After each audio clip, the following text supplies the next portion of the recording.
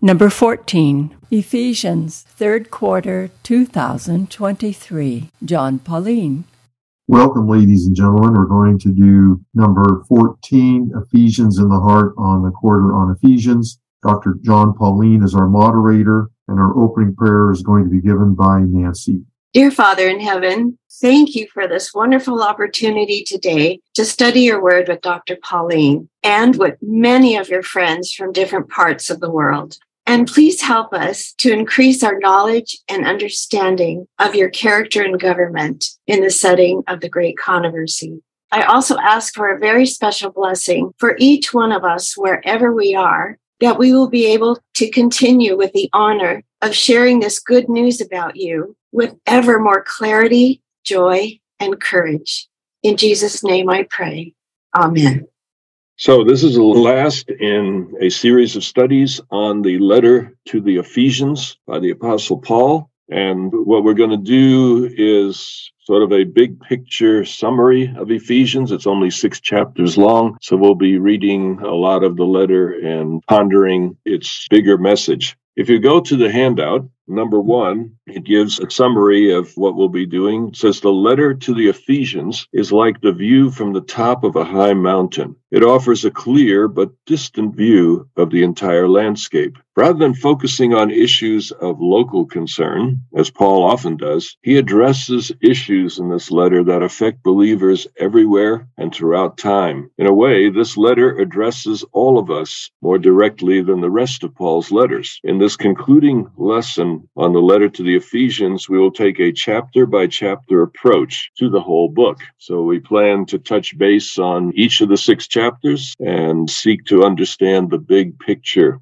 of the book as a whole. With that in mind, let's go to number 2 in the handout, which starts out saying, read Ephesians 1, 3 to 14. And what I want you to do while Terry reads that passage, I want you to ask yourself the question, what is the key theme here? What is being repeated over and over again? All right, so what's the key theme of this opening chapter of Ephesians? Terry, if you would read verses 3 through 14 of chapter 1, and I invite everyone to follow closely along. Blessed be the God and Father of our Lord Jesus Christ, who has blessed us in Christ with every spiritual blessing in the heavenly places, just as he chose us in Christ before the foundation of the world, to be holy and blameless before him in love. He destined us for adoption as his children through Jesus Christ, according to the good pleasure of his will, to the praise of his glorious grace that he freely bestowed on us in the Beloved. In him we have redemption through his blood, the forgiveness of our trespasses, according to the riches of his grace that he lavished on us. With all wisdom and insight, he has made known to us the mystery of his will, according to his good pleasure that he set forth in Christ, as a plan for the fullness of time, to gather up all things in him, things in heaven and things on earth. In Christ, we have also obtained an inheritance, having been destined according to the purpose of him who accomplishes all things according to his counsel and will, so that we, who were the first to set our hope on Christ, might live for the praise of his glory. In him you also, when you had heard the word of truth, the gospel of your salvation, and had believed in him, were marked with the seal of the promised Holy Spirit. This is the pledge of our inheritance towards redemption as God's own people to the praise of his glory. Now, we noticed the first time we went through this passage, we made the point that this is actually one single sentence in the Greek language. It may be 5 or 10 or even a dozen sentences in your English translation, but those are a translator's prejudice, if you will. The actual fact is that there's simply one sentence here. And so the question is, what is the key theme of this sentence? What is repeated over and over again? And I suspect you probably noticed 11 times it says, in Christ, in him, in the Beloved, etc., over and over again. So whenever in a single sentence a phrase is brought out 11 different times, that's probably important to the author's purpose. So every gift that God has to give comes to us in Christ. So the question I have for you to consider, what does in Christ mean? How do you understand this term? If everything that matters comes to us in Christ, what does in Christ mean? All right, Lou, why don't you start us out? In my version, it left out the promised Holy Spirit, the promised Holy Spirit, who is a deposit guaranteeing our inheritance. That's in verse 13 and 14. And I didn't hear that in the reading we did, but it's a gift. And the Holy Spirit is God's greatest gift to us. Oh, and of course, grace it's all given to us. It's not anything we can do or achieve at all. It's a gift. All right. I do believe Holy Spirit was in there, but the New Revised Standard sometimes seeks to provide an English word order that doesn't always follow the Greek. The Greek, when you have one sentence that's 12 verses long, that's a very complex sentence. So, yeah, it may have come through in a different way, and perhaps Terry can clarify that for us. Yes, verse 13, it says, we're marked with the seal of the promised Holy Spirit. Okay, so it is in there.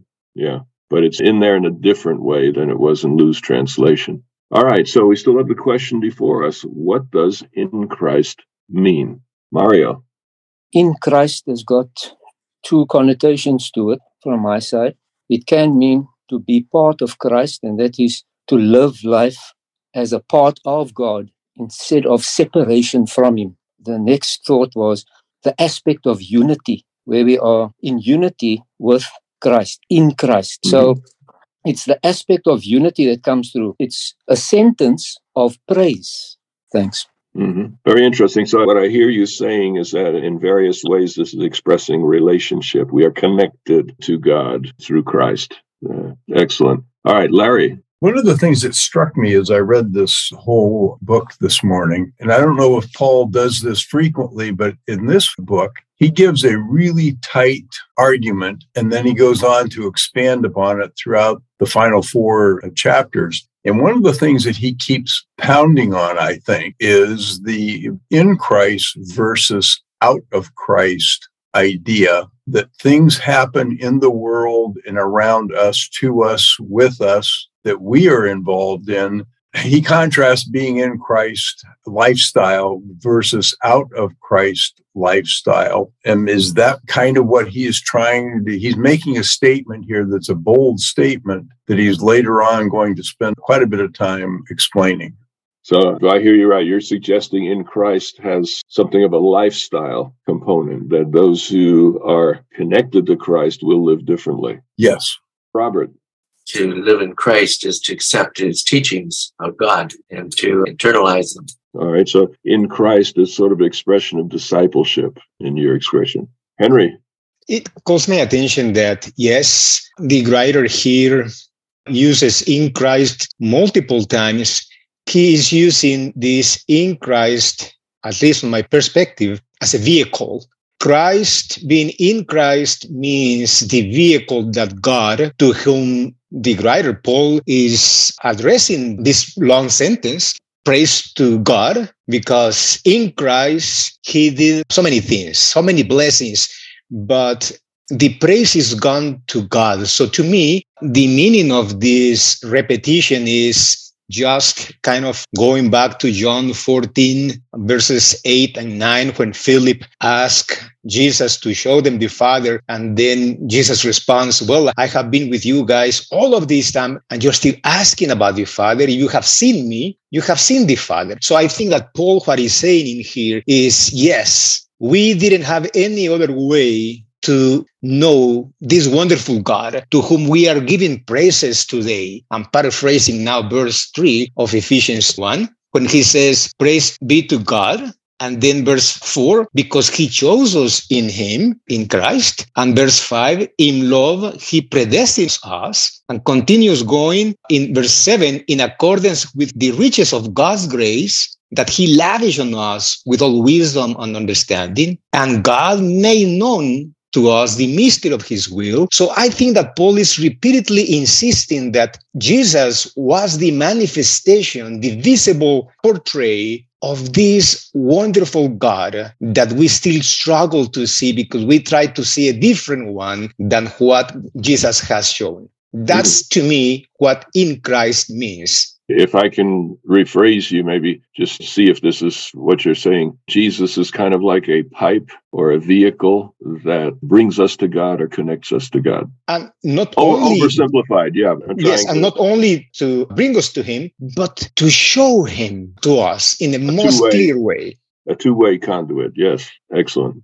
Okay, Darla. So maybe even more organic in that in Acts 17:28, it says that in him we live and move and have our being.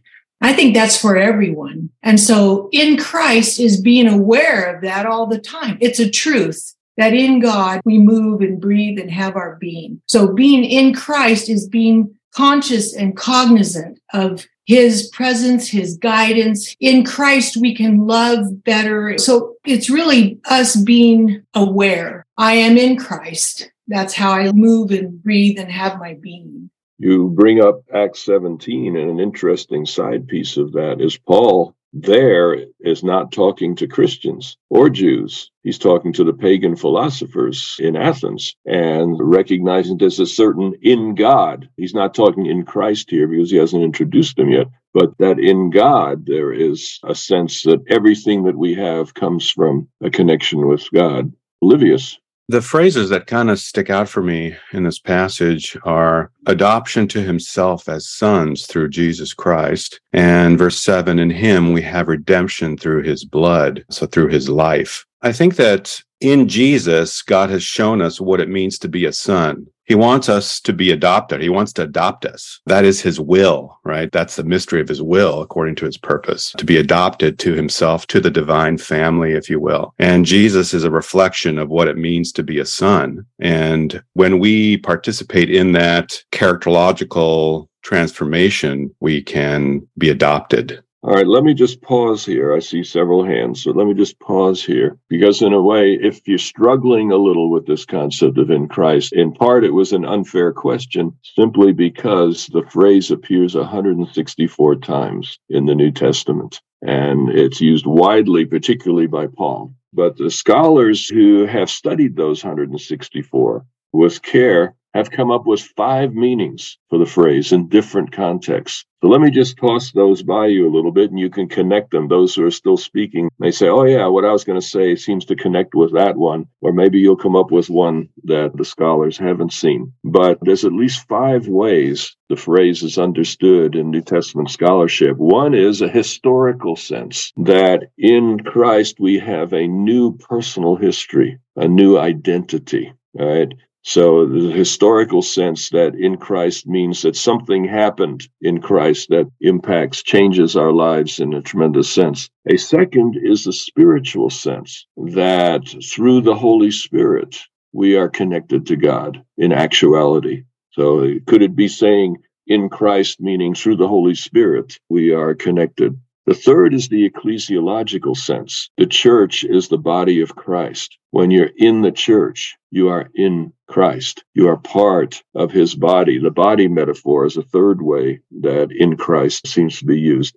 The fourth is the eschatological sense. The dead in Christ will rise first. That this in Christ is the means by which we one day have eternal life. And then the fifth is the ethical sense. And I heard echoes of that, certainly, maybe all of these in things that you have been saying. The ethical sense is that those who are in Christ will behave differently than they did before. So as scholars go through all the different uses of in Christ in the New Testament, they've come up with these 5, at least, to connect. All right. I'll talk about which of these seems to be central for Ephesians in a little bit. But first, Larry. Is it possible that the idea of a Christ who is God and who has all of heaven, and the preaching that is being done is about this person who was a human, who was God, but was crucified? Because that's a novel idea really to the Greek. And it's a heretical idea to the Jew because they're still waiting, and they were still waiting at the time for Messiah to come. Is he trying to really bring the emphasis that no, because he does say that all of the Godhead, basically all of heaven, all authority is given to Christ. So he is trying to make the case that Christ, when you think of God, is really the supreme being, making the case for any Jewish listeners. That almost sounds like the eschatological sense, in that everything that you had hoped for in the Old Testament, everything you'd hoped for as Israel, is now fulfilled in the Messiah who has now come. Yeah, I think that's very, very possible. Yeah. Bill? The phrase "in Christ" to me was already stated that about relationship. And that reminded me in John 17, where in Jesus' prayer, and he's saying in verse 23, I in them and you and me, may they be brought into complete unity. And so it seems that this in Christ is this all-encompassing relationship between Father, Son, and us. It's almost like we are a triangle of unity. It's interesting listening to the comments. It seems like we're more familiar with this concept in John, perhaps, than we are in Paul, because we several times now have been referring back to the Gospel of John. There's nothing wrong with that, but simply that's interesting to me that Paul's concept of in Christ is perhaps a little more unfamiliar to most of us than John's. And so that makes it worthwhile studying this book, doesn't it? Lou? One of the verses that I just love in Ephesians, the first chapter, is verse 4. For he chose us in him before the creation of the world to be holy and blameless in his sight. And isn't that amazing that he chose? That goes clear down to each one of us. He chose us, and he chose everybody. He wants everybody to be saved, but he gave us power of choice. But to think that even before the world was created, in a sense, God had us in mind, and the plan of salvation was there. And I just think that's such a beautiful promise and gift. In Ephesians itself, it seems that Paul defines in Christ in chapter 2, and we will read the first 10 verses of chapter 2. But there he talks about identifying with the resurrection, ascension, and enthronement of Christ. In Ephesians 2, he says, we were raised with him. We ascended with him to heaven. We sat down at the right hand of God with him. So the in Christ seems to be that Jesus went through this pattern, death, resurrection, ascension, enthronement, that in Christ, when we identify with Christ, we ourselves go through those same stages. So Paul seems to, in chapter 2, be saying this idea of a new personal history, a new reality. We are no longer just human beings on this earth. We're seated at the right hand of God in Christ. That there's a very real sense in which we have been elevated into the Godhead, the throne of the universe. And that's an incredible concept. We'll explore that a little bit more in a bit. There is one other possibility, though, and that is at the end of chapter 1, he does mention the body of Christ, the ecclesiological approach. So I think primarily it's this historical approach that Paul has in mind when he says in Christ, but it may be more than that. Mario? I don't mean to jump to chapter 3, but the reference there in verse 9, which is the New King James Version, which is through Christ Jesus. And here they're referring to God who created all things through Christ Jesus, which is the same as in Christ Jesus. So there are, again, two things that stands out for me. And that is that when it's talking about through Jesus or in Christ, Jesus was the active agent of creation. And he also existed before he was born. Mm-hmm. And that's in Micah 5, verse 2, John 1, verse 1 to 3, but specifically 3, and also Genesis 1, verse 26, where it's again referring to the we in us, right? So that's the one aspect. The other aspect is in verse 10, where it's talking about, in verse 9, it's creation. He created all things through Christ or in Christ. Verse 10 then says, to the intent that now the manifold wisdom of God might be made known by the church to the principalities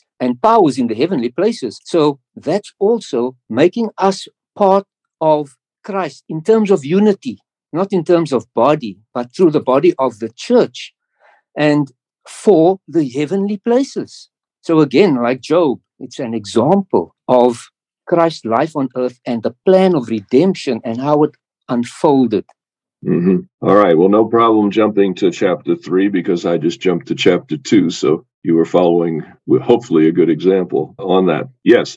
And I think that's worth coming back to what you have said in the text that you have shared. Before we go further, though, I want to go to the next question in number 2. According to this passage, what is the central issue in the cosmic conflict? And there we need to go to verses 9 and 10. Ephesians 1, verses 9 and 10. He has made known to us the mystery of his will, according to his good pleasure that he set forth in Christ, as a plan for the fullness of time, to gather up all things in him, things in heaven and things on earth. Right, so Ephesians 1 is the most comprehensive text in the Bible. It goes from eternity past to eternity future. And in the center of that passage, it brings together the key point. If you were to ask God, what's the one thing? What is the one thing ultimately that matters? What's the whole cosmic conflict about? And the answer is to unify the universe. There's no mention of Satan here. There's no mention of a problem. But when it says the number one issue is to unify the universe, then it implies that the universe is not unified, that is broken in some way. It is separated. It is fragmented. And so in the context of a cosmic conflict and a broken universe, the number one priority ultimately is to unify the universe. And God chooses to do that in Christ. As Mario said, through Christ is definitely a way that one could express that in this particular case. But this in Christ becomes the means, the vehicle, as some of you have said, by which God accomplishes the purpose of unifying the entire universe. All right, so let's skip over number 3. All right, number 4. What, in your view, is the point of Ephesians 2, 1 to 10? And we're putting Terry to work in this particular session, so please go ahead with verses 1 to 10 of chapter 2. You were dead through the trespasses and sins in which you once lived, following the course of this world, following the ruler of the power of the air, the spirit that is now at work among those who are disobedient. All of us once lived among them in the passions of our flesh, following the desires of flesh and senses, and we were by nature children of wrath, like everyone else. But God, who is rich in mercy, out of the great love with which he loved us, even when we were dead through our trespasses, made us alive together with Christ. By grace you have been saved, and raised us up with him and seated us with him in the heavenly places in Christ Jesus, so that in the ages to come he might show the immeasurable riches of his grace in kindness towards us in Christ Jesus. For by grace you have been saved through faith, and this is not of your own doing. It is the gift of God, not the result of works, so that no one may boast. For we are what he has made us, created in Christ Jesus for good works, which God prepared beforehand to be our way of life. Right, so here you see, in a sense, a nutshell description of the Christian life. It begins alienated from God, out of Christ, as some of you have mentioned, and that it is God's initiative to connect us with Christ. And this is something that God does in verses 4, 5, and 6. We are connected with Christ. We are in relationship with Christ. We are treated as if we were Christ, that his resurrection and his ascension and his enthronement are ours as well. So what Christ has done for us personally is in view here. Christ has worked personally for us. We are in solidarity with Christ. So this is an amazing thing in verses 4 through 6. Because of his great love for us, God is rich in mercy, made us alive with Christ. That's the resurrection, all right? When Christ was raised from the dead, we were made alive in him when we were dead in transgressions. It is by grace you've been saved, and God raised us up with Christ as the ascension and seated us with him in the heavenly realms in Christ. So here you have an amazing idea that what happens to Christ automatically happens to us when we're in him. So this in him is a transformation of identity, a new connection, a new history. When you look at your own past, it's a history of failure, isn't it? We can all look back at things, and it happens to me at least once a week. I think of some time when I really, really embarrassingly, totally screwed up. And you'd like to just wipe it off the record. That's your history, but it marks you. And what the gospel does is offer us a new history, that the perfect life of Jesus Christ and everything that he went through becomes our history. And when you realize you have a new history, that those old screw-ups no longer define you, it has a transformative effect on us. That seems to be the genius of what Paul is saying here. God wants to unify the universe in Christ. And for starters, he does that by unifying us with Christ. Iris. I wonder if a medical metaphor captures kind of this phenomenon of what's happening. We are nowadays very familiar with leukemia. And so what happens is that then our blood system produces these cancerous cells instead of healthy blood cells. And we have, of course, the whole gamut of medical therapies. And sometimes when chemotherapy doesn't work and people become sick again, we do stem cell transplantation. And I'm wondering if that is kind of a picture for this in Christ. What we do medically is we wipe out the bone marrow and we transplant from a donor a healthy stem cell that then allows to reset the entire blood system. And I'm wondering if that even captures it. I think what happened through the fall is that it is kind of like this cancer, that leukemia. Our body just keeps producing this naturally. And in Christ, we have this stem cell transplantation where all of a sudden God produces in us, instead of rebellion, his goodness, his character. We have a new start and something good can come out of us that is from him. I think Paul would love that analogy. And he actually has a term, I think, which fits that perfectly. And that is Christ in you. See, here he's talking about we are in Christ. But when we are in Christ, he also is in us. And that's where the transformation comes. So by being in solidarity with Christ, it becomes a two-way street. And not only do we have a new past, but we have a new present and a new future. And the two come together. So yeah, any single metaphor falls short of the total reality. But Paul uses multiple metaphors to try to make this point. Okay, Sean.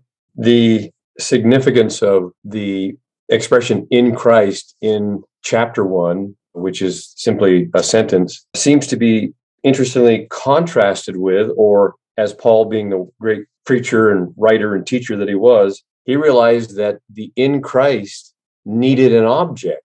And so as powerfully and repeatedly as he uses the phrase in Christ in chapter 1, he uses this object, you, we, us, 17 times, as translated in my English version, 17 times in the first 10 verses of chapter 2. So the power of connecting this rather difficult conceptualization of what it means to be in Christ, I think he very nicely brings home with, you are the object of this union that I am trying to describe in chapter 1.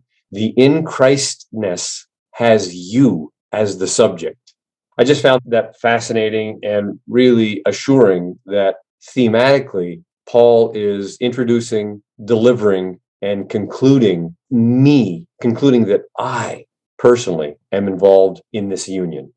Here's the interesting thing, that in Christ, this whole idea of solidarity, okay, that in the person of Jesus, humanity has been elevated into the Godhead. Now that has, I think, powerful implications for how we treat the handicapped, for example. I think there's a tendency to diminish the handicapped, saying, oh, they're only like partly human, and so they're not as important, etc. When you realize that every human being is in Christ in that sense, that humanity has already been elevated. I think this has an impact on race relations, age discrimination. There are so many ways in which we tend to marginalize other people. And I think when we realize that the human context has been raised into divinity, that God sees infinite value in every human being because they are in Christ. And Ellen White has a way of expressing it that's different from Paul's,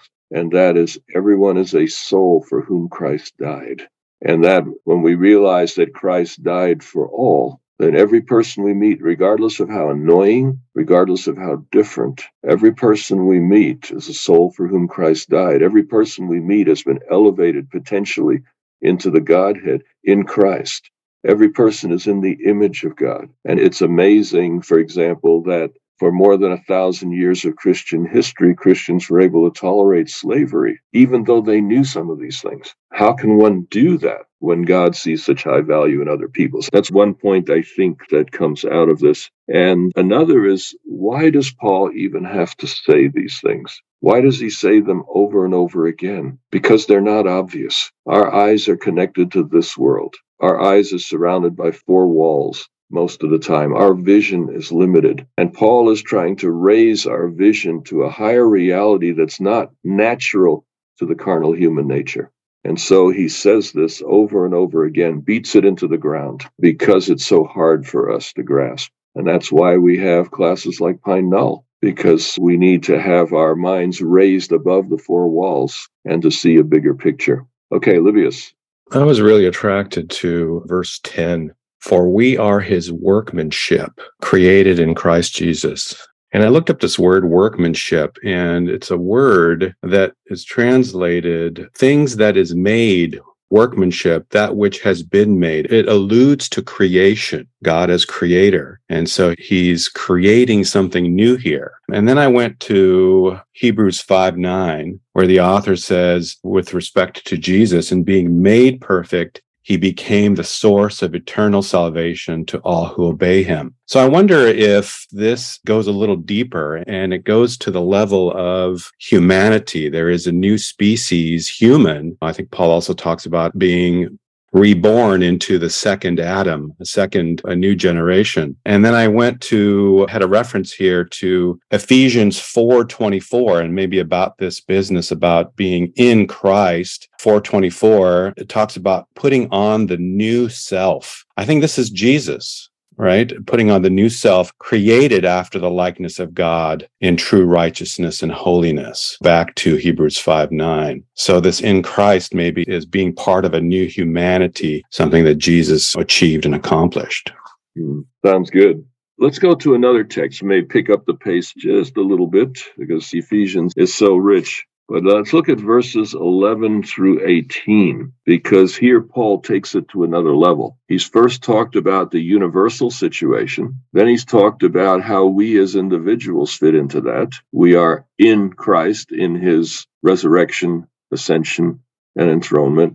But now he talks about how human beings relate to each other, verses 11 to 18 of chapter 2.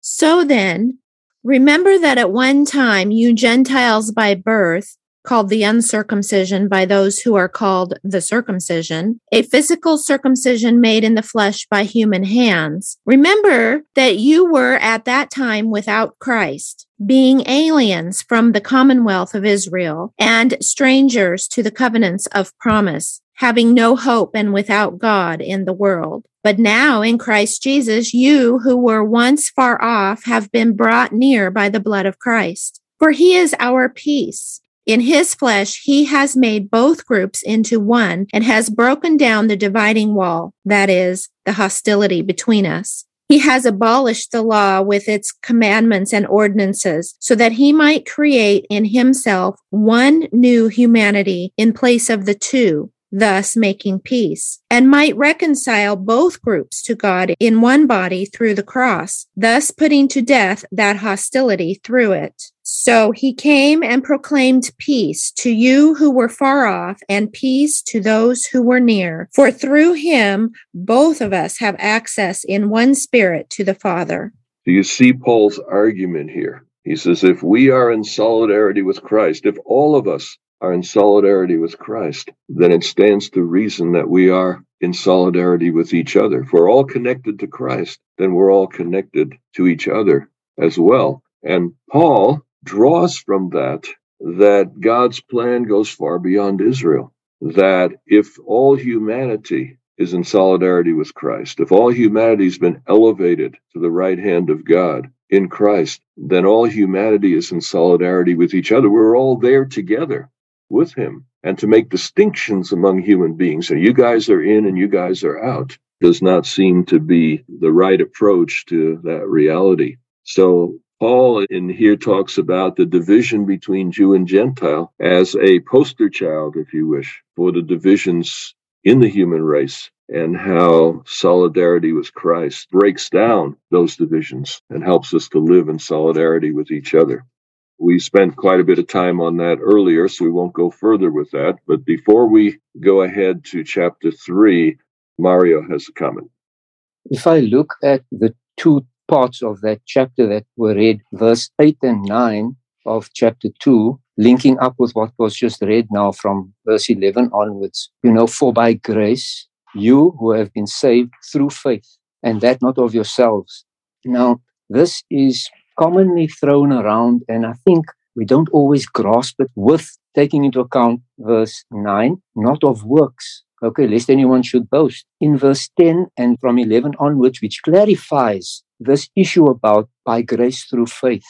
And what stood out for me was you have this grace by faith, not of works. But if you are in Christ, then the works would come. And not of ourselves, but because of love, which is the governing principle of the universe. Well said. Put succinctly, perhaps, we are not saved by works. Neither are we saved without them. It's one of those tensions in the Christian life. And Luther used to express it this way. He says, when I preach faith, people tend to forget about works. When I preach works, they tend to forget about faith. And that makes them like a drunken peasant. You put a drunken peasant on a horse, and what you know is he will fall off the horse. What you don't know is whether he will fall to the right or to the left. And he used that as sort of an analogy for the Christian struggle to get this tension right. We are saved not by works, but not without them either. Let's go on to chapter 3.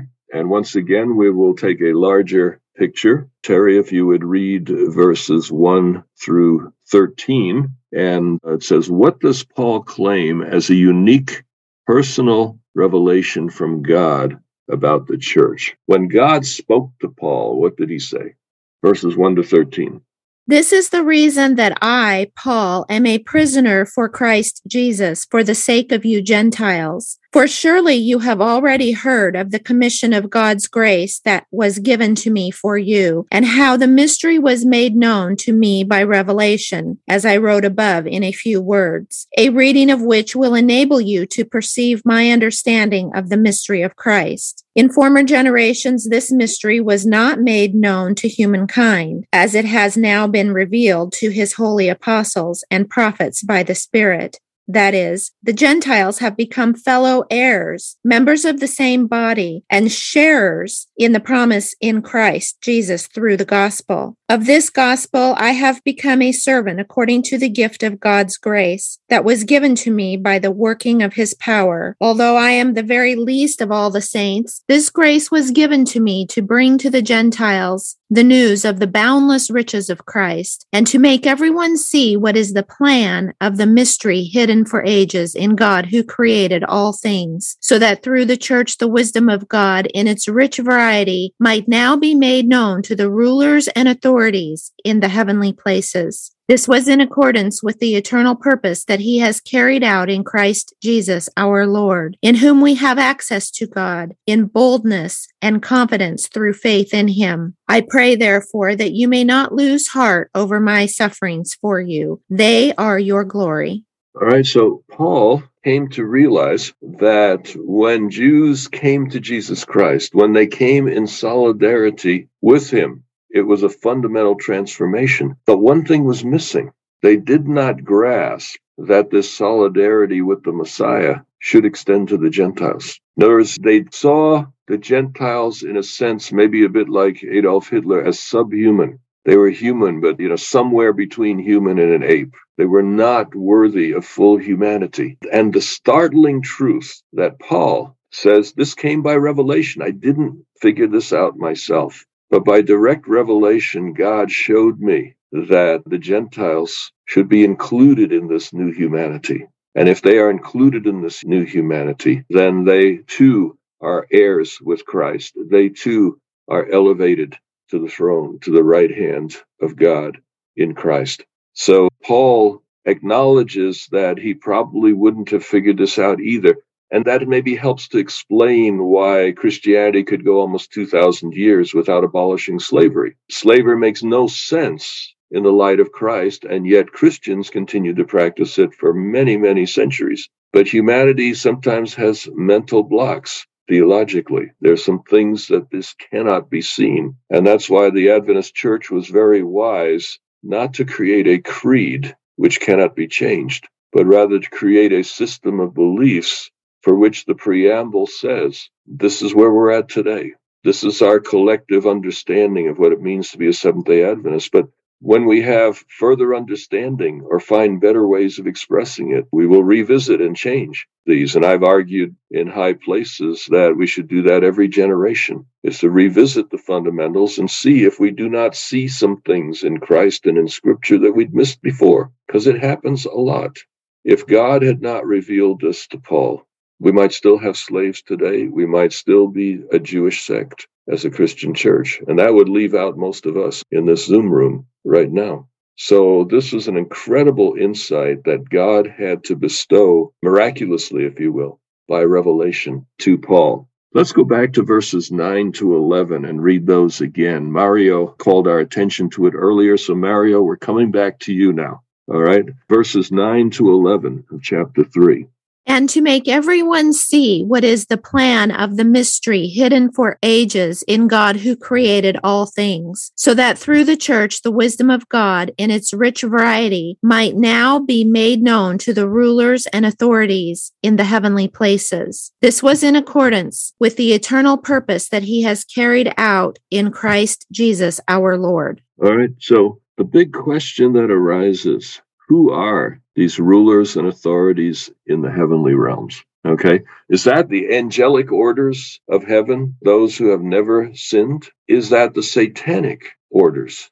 But what would they be doing in heavenly places is the question. So the heavenly places would steer one perhaps toward the good angels, but what exactly is going on here? Larry, perhaps you have an idea. Sadly, no. In thinking about what we've been reading so far, the famous quote is John 3:16, that God so loved the world. I grew up thinking that Paul never really spent much time talking about God's love. In this, what we've just been reading and discussing this morning, God's love came first. That love brought about the grace, and our response to that grace brought about a healing. And so I just am amazed that this picture that's put out in John 3:16 is so clearly represented here. It's like Waldo. If you don't know that Waldo's buried in the picture, you're not going to look for him. And so I just am so appreciative of how we this quarter have used all of this material and today to bring about that Paul really does talk. The foundation of what he goes on is based on God's love. And so thank you for bringing that out so far this morning. And maybe you've expressed very well why people tend to gravitate to John more than Paul. I think, at least in the Adventist church, I think that would be the case. More familiar with John because he has the sound bites that are unmistakable. Paul requires a little depth of reflection before you get to every place that you want to get. All right, Mario. Yes, thanks. I'm thinking about the question that you posed in terms of the principalities and powers. Maybe if I can make reference to Ephesians chapter 6, verse 12, for we do not wrestle against flesh and blood, but against principalities, against powers, against the rulers of the darkness of this age. So if it's making reference to the same powers and principalities in Ephesians chapter 3, verse 9, then yes, it includes Satan and his hosts, those who followed him, the fallen angels. But I want to bring you to the point that Graham Maxwell also brings out quite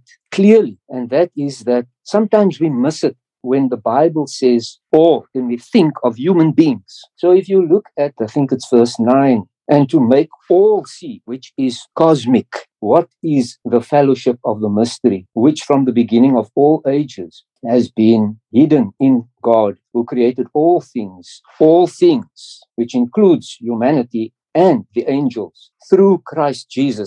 And it's interesting that in the margin of my Bible, the through Jesus, it actually makes reference to the NU, which is the New Testament published in, I think it's the Nestle Aland Greek New Testament and the United Bible Society's Greek New Testament. The through Jesus or in Christ is not mentioned in those translations, if I can put it that way. So it would be interesting to make the exercise, to do the exercise to see where Christ Jesus has been left out, especially in Ephesians. It's mentioned quite a lot in Christ, in Christ, in Christ. But that through Christ, when the reading was made, it wasn't read. It said through the church. So that's just an interesting observation. Thank you. Mm-hmm. Yeah. The Nestle Aland and the UBS, those are Greek texts. And those texts are put together based on intensive analysis of the manuscripts that are out there. There's some 6,000 New Testament manuscripts, and there are thousands of minor differences between them. And so textual critics examine, if 100 manuscripts say this and one says that, you probably go with the 100. If the earlier ones say this and the later ones say that, you probably go with the earlier ones. So there's processes that go through. I suspect in this case, since Paul so naturally says in Christ or in you, that if it's there in some manuscripts and not in others, it's more likely that a scribe would put it in because it's so frequent rather than take it out. So I think the judgment might be that if it was missing in a large number of manuscripts, it probably was missing in the original. But something you said, Mario, I want to underline. You're talking about verse 9 as having very universal concept. Everything, everyone, etc. So I think I hear you suggesting that this rulers and authorities, etc., may be both and, that it's both the good angels and also the evil angels. And I think that's my conclusion as well. But I like the way that you argued that. Patrick. Yeah, I was going to actually lean towards the rulers and the angels being the good ones, because the church is being used by God, according to what's being said here, to show his wisdom so that they can learn more about the wisdom of God. I'm not so sure that the evil ones want to learn anything more, but the good ones okay. too. And so that's why I was thinking, okay, yeah, we are a teaching implement for God to teach the good ones even more about his wisdom and his goodness. All right, yes. And so perhaps a both and kind of thing is at work here. One challenge I think we have is, I don't know about the rest of you, but I think just generally people have the sense that when you talk about the evil angels and stuff, that they're kind of underground. They're down there, where it's fiery and, out of sight, etc. And you do have that in the Bible. You have the concept of the abyss, this bottomless pit where the demons are confined. Jesus mentions that. Revelation mentions that. But in the ancient world, there was also the concept that the demons were in the air, that their abode was not underground, but in the air between us and heaven, trying to barricade between the two. And so it's interesting. It says in one place, it talks about the prince of the power of the air. That seems to be a reference to that concept. And Jesus, when he ascends to heaven, proclaims to these authorities on his way up, like they're in the middle between him and heaven. He's passing through them and they can't stop him. And he's proclaiming defeat to them. So the New Testament exhibits both of these concepts. And the idea of rulers and authorities in heavenly places as demonic, which is clearly the case in Ephesians 6:12, as Mario has pointed out, cannot be ignored here. So I think the both and is probably the best way to go, that Paul understands that what is happening in the church is a witness to demons, but it's also a witness to heavenly places, to the good angels, etc. What would it be saying to the good angels? I think an interesting possibility is the reconciliation between Jew and Gentile, which is in the direct context here, verses 2 to 6. The reconciliation of Jew and Gentile is a model for the reconciliation that will have to happen when humanity is elevated to heaven at the second coming of Jesus. That's going to be a tough thing, I think, for the unfallen worlds. Will a neighborhood go when these folk show up, you see? And so the unity of Jew and Gentile, the incorporation of the Gentiles, is teaching the universe how to incorporate the redeemed when they come into heavenly places. But what would the unity of Jew and Gentile be teaching the demons, I guess, becomes the question. And maybe Henry can help us with that. Go ahead, Henry. I want to make a comment first about the first section that you were mentioning about the heavenly inhabitants getting ready to receive humans that have gone astray so badly. I think that in order to be up there, they should be ready already, right? They don't have to come to the end and say, hey, how are we going to be welcoming them? I will have doubts of neighbors like that that's getting ready to process that element. I think that was clarified during crucifixion. This is after crucifixion. This mystery is revealed to these heavenly beings or authorities through the church.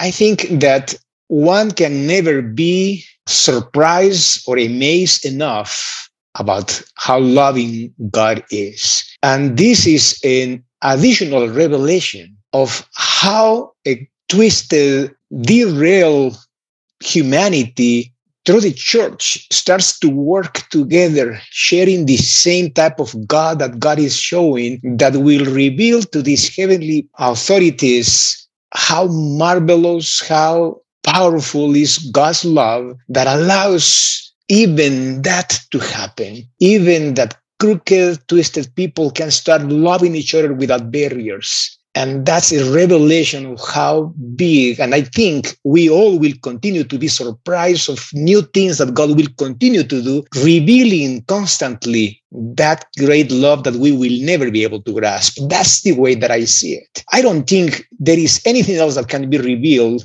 to the fallen principalities. His love has been already revealed, and they will never be amazed about how loving is He. They will hate it all of the times because that is not in their nature. So that's the way that I see this mystery, an additional element of revelation, because we will never have enough to say, wow, we now know how loving God is. All right. Thank you, Henry. I take it your answer to the question is, what would God show the demons through the church is probably nothing. We're getting close to the end of our time, but we're just at the halfway point of Ephesians. So let me move forward, because what Paul has done is lay out the big picture here, healing the universe. You begin healing the universe by healing individuals, by connecting them with Christ. And then in their connection with Christ, they become reconciled to each other. And that reconciliation has a reverse effect way back at the beginning. Healing the universe. So that's what these 3 chapters are doing. What Paul does in 4, 5, and 6 is now make it practical. How do you bring reconciliation between Jew and Gentile in the church? How do you combat the slings and arrows of Satan? How do you imitate God and love one another the way Christ has loved us? So the how-to is what happens in the latter part of Ephesians. And I think it's critical that, Terry, we read verses 11 to 16 of chapter 4 and a couple of other verses here as we draw to a close. The gifts that he gave were that some would be apostles, some prophets, some evangelists, some pastors and teachers, to equip the saints for the work of ministry, for building up the body of Christ, until all of us come to the unity of the faith and of the knowledge of the Son of God, to maturity, to the measure of the full stature of Christ. We must no longer be children, tossed to and fro and blown about by every wind of doctrine, by people's trickery, by their craftiness in deceitful scheming. But speaking the truth in love, we must grow up in every way into Him who is the head, into Christ, from whom the whole body, joined and knitted together by every ligament with which it is equipped, as each part is working properly, promotes the body's growth in building itself up in love.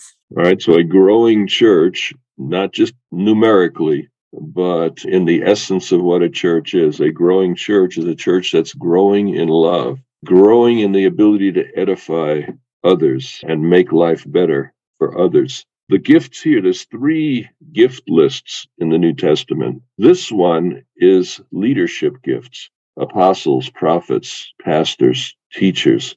In other words, God will unify Jew and Gentile, unify the church by equipping the saints, by training them, enlightening them, improving them, with the goal of unity, of knowing God, knowing his character, spiritual maturity. We've talked about stages of faith at different times, likeness to Christ, growing in love. The opposite of that is immaturity, confusion, and division.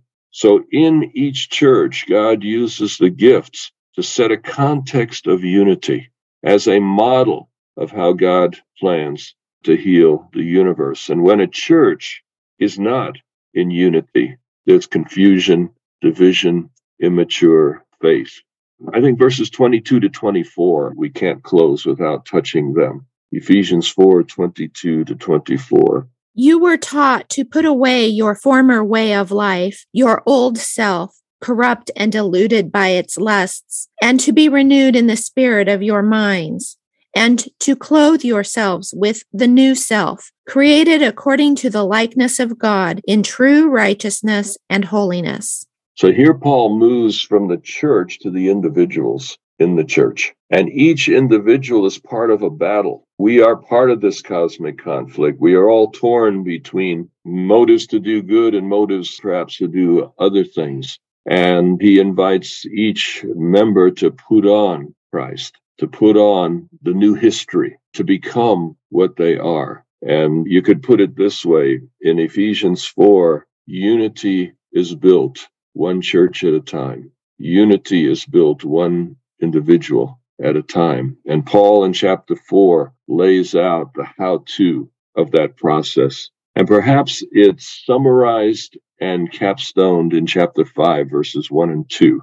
Therefore, be imitators of God as beloved children, and live in love as Christ loved us and gave himself up for us, a fragrant offering and sacrifice to God. All right, so he summarizes here that what we are about is imitating God.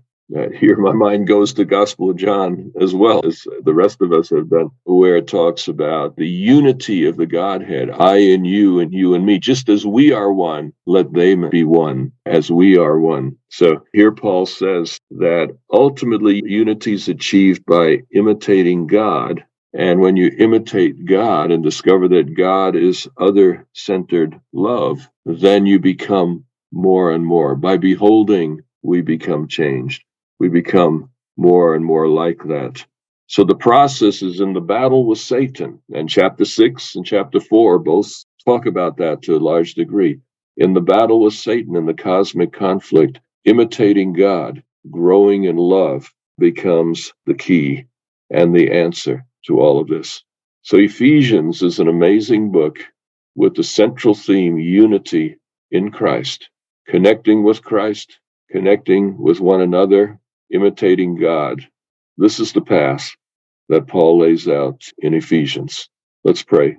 We thank you, Lord. We have come this far, one of the more challenging books and yet one of the more inspiring books in the Bible at the same time. We thank you for this conversation. We thank you for your presence. We thank you for your word and pray that you would continue to be with us throughout the week and the quarter to come. For we ask it in Jesus' name. Amen.